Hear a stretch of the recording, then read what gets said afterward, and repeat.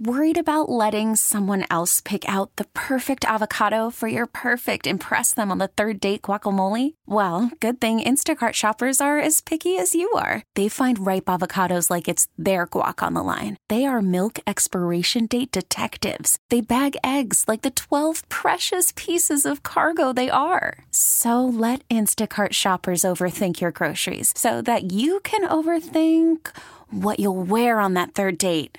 Download the Instacart app to get free delivery on your first 3 orders while supplies last. Minimum $10 per order. Additional terms apply. Now, with the MLB app, you can get baseball your way.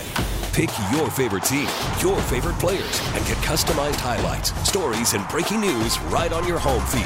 Follow the action with Game 10, where 3D replays add another dimension. Plus, notifications can keep you connected to every pitch, every hit, every game. The MLB app. Baseball your way. Download it now for free from the App Store or Google Play. Blackout and other restrictions apply. Major League Baseball trademarks used with permission. I'm going up to CPAC, so I'm going to see all these folks who are running for president this afternoon and tomorrow. I'll be live from CPAC or from right outside the venue tomorrow. President Trump is speaking on Saturday. This Vivek Ramaswamy, 37-year-old millionaire. I really like what he's saying. I don't think he's in a place to be president, but he's speaking tomorrow. And then Nikki Haley is speaking. It's going to be a really interesting collection of folks. And that straw poll that they do, which is unscientific but is interesting to see where the activists in the Republican Party are, where their hearts are the year before we start talking about the presidential election. I think this will really be interesting. So tune in for that tomorrow. And hopefully I'll be safe and it'll be a good trip up there. I'm looking forward to some of the interviews that we'll have.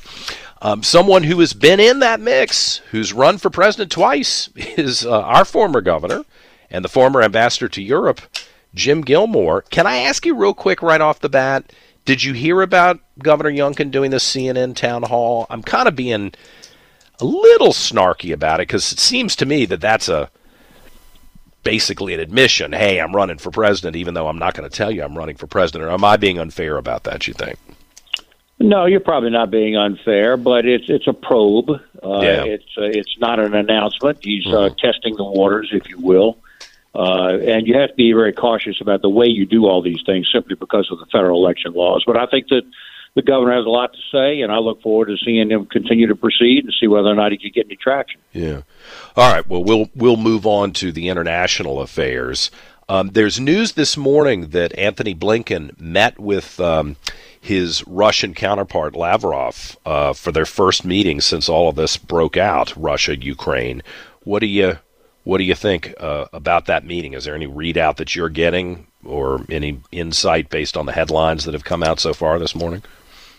Well, let's remember that Sergei Lavrov is a war criminal. Let's start on that basis. Okay. And the second thing is that you have to just ask what the Biden and Blinken administration was attempting to do.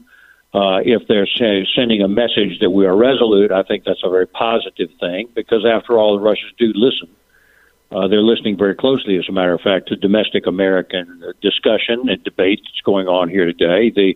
The war in Ukraine has many aspects. One is on the battlefield. We read about that every day. But just as important is the war that's going on here in the United States. Mm-hmm. The debate that's going on between whether to continue to support Ukraine, the people that want to withdraw from the Ukraine battlefield are serving the Russians' interest, and some it's intentional, and some it's just because they're useful idiots, as Lenin once said. So that's the war that's going on here right now. If the let's pull back people win in the American debate, then the Russians win, and then of course the consequences that are very foreseeable and very devastating. Yeah, The Guardian, their story that they filed 41 minutes ago says that Blinken tells Lavrov U.S. will support Kiev for as long as it takes during this conflict. So, is this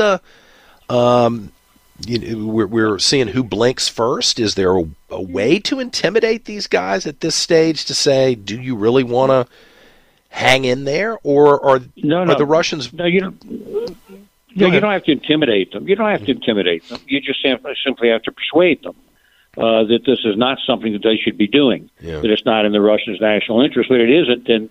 But the dynamics are different from America. There's a dictatorship over there and a violent, atrocity-ridden government, not only against the Ukrainian people, but against the Russian people. And that's just the dynamic that we're dealing with. It's not the same thing over here. It's apples and oranges. We just have to understand that. But I think sending a message of resoluteness is very vital at this point, because we have plenty of voices in the United States of irresolution, and that plays on the Russian minds, too. They're going to see if they can wait us out, John. That's what they're going to do. And, this is not a time to go wobbly, as Margaret Thatcher once said. Yeah. All right, so we're here. It's now March the 2nd, so it's still real winter over there in Eastern Europe. Yep. When do we see I guess the fighting never stopped, but the real fighting intensify? Is that in April? Do things thaw out there? But I'm trying to game this out. Well, we don't know. We don't know. The Russians have an offensive going on right now, but apparently it's not very strong offensive, but it's intended, of course, to try to recapture some land and once again to try to play on the minds of the Americans. But I think there's probably a Ukrainian counteroffensive in the works.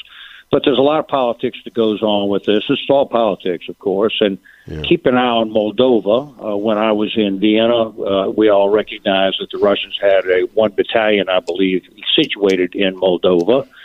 I believe, actually, that the whole goal here was to move from Crimea down across through the southern reaches of the Black Sea and to link up with those people in Moldova. I think that was the game plan, and the Ukrainians have stopped that.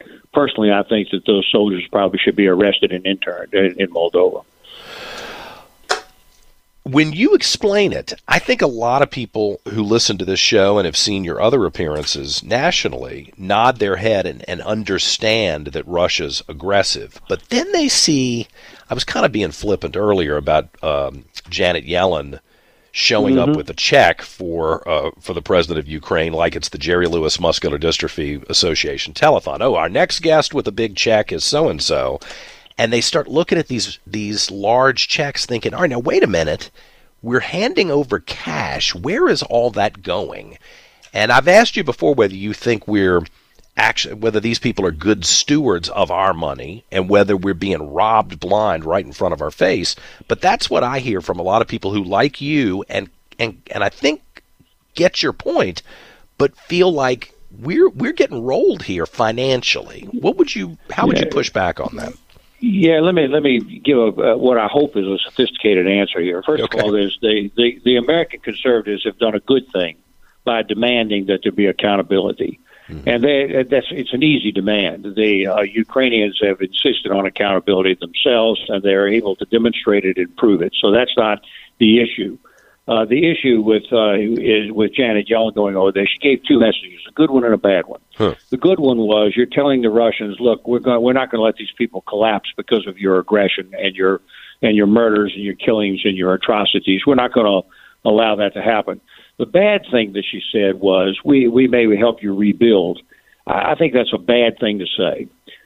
Because it's the Russians that need to rebuild Ukraine because of their atrocities and their destruction. It's the Russian money that ought to do that. At the end of the day, the Russians should be rebuilding Ukraine because they're destroying it, not the Americans.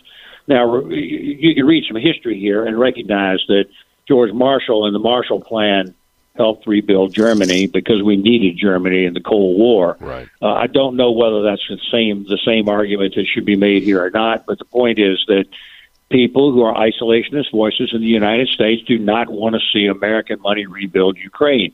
So it's the wrong time for Janet Yellen to go out there and say that kind of thing. I just think that shows a politician, a woman who is not a politician and shouldn't have said those things. Gotcha. Well, I mean, there's also, in all candor, the people who ride around or go to the airports in the United States or who are, I think, understandably upset about the southern border and say, gosh darn it, I understand what Jim Gilmore and others are saying about not letting Russia run roughshod, but our country's falling apart in many ways, and I don't give a damn whether they rebuild. I mean, that's not nice to say, but I think some people kind of have that attitude. Yeah, but don't link these things. America should be able to walk and chew gum at the same time. The fact is we ought to be doing the right things here in this country. There's no doubt about it. and we ought to be good stewards of American money, and there's no doubt about that. And we ought to be dealing with the southern border crisis and the fentanyl crisis. These are correct things to be dealing with. But that doesn't mean that you get rolled in the international situation and end up in a big war up the road because the dictators have chosen to win. Let me point out an article I saw. Okay. Torture chambers were set up in Kherson, in the occupied part of Russia. Torture chambers as a matter of public policy of the Russians. John, the point is, it really is a war against evil. Do you really want a world in which a country is willing to steal children and deport them to Russia and then parade them in Moscow like Roman slaves? Do you really want a country where they thinks that its morality is to torture people? Yeah. There are two things going on here. One is the safety and security of America, which I argue is essential in this war. And frankly, the second is an appeal to the humanity of Americans, the character of Americans. Well, we shouldn't be willing to tolerate this any more than we were willing to tolerate the Nazis in World War II. Yeah.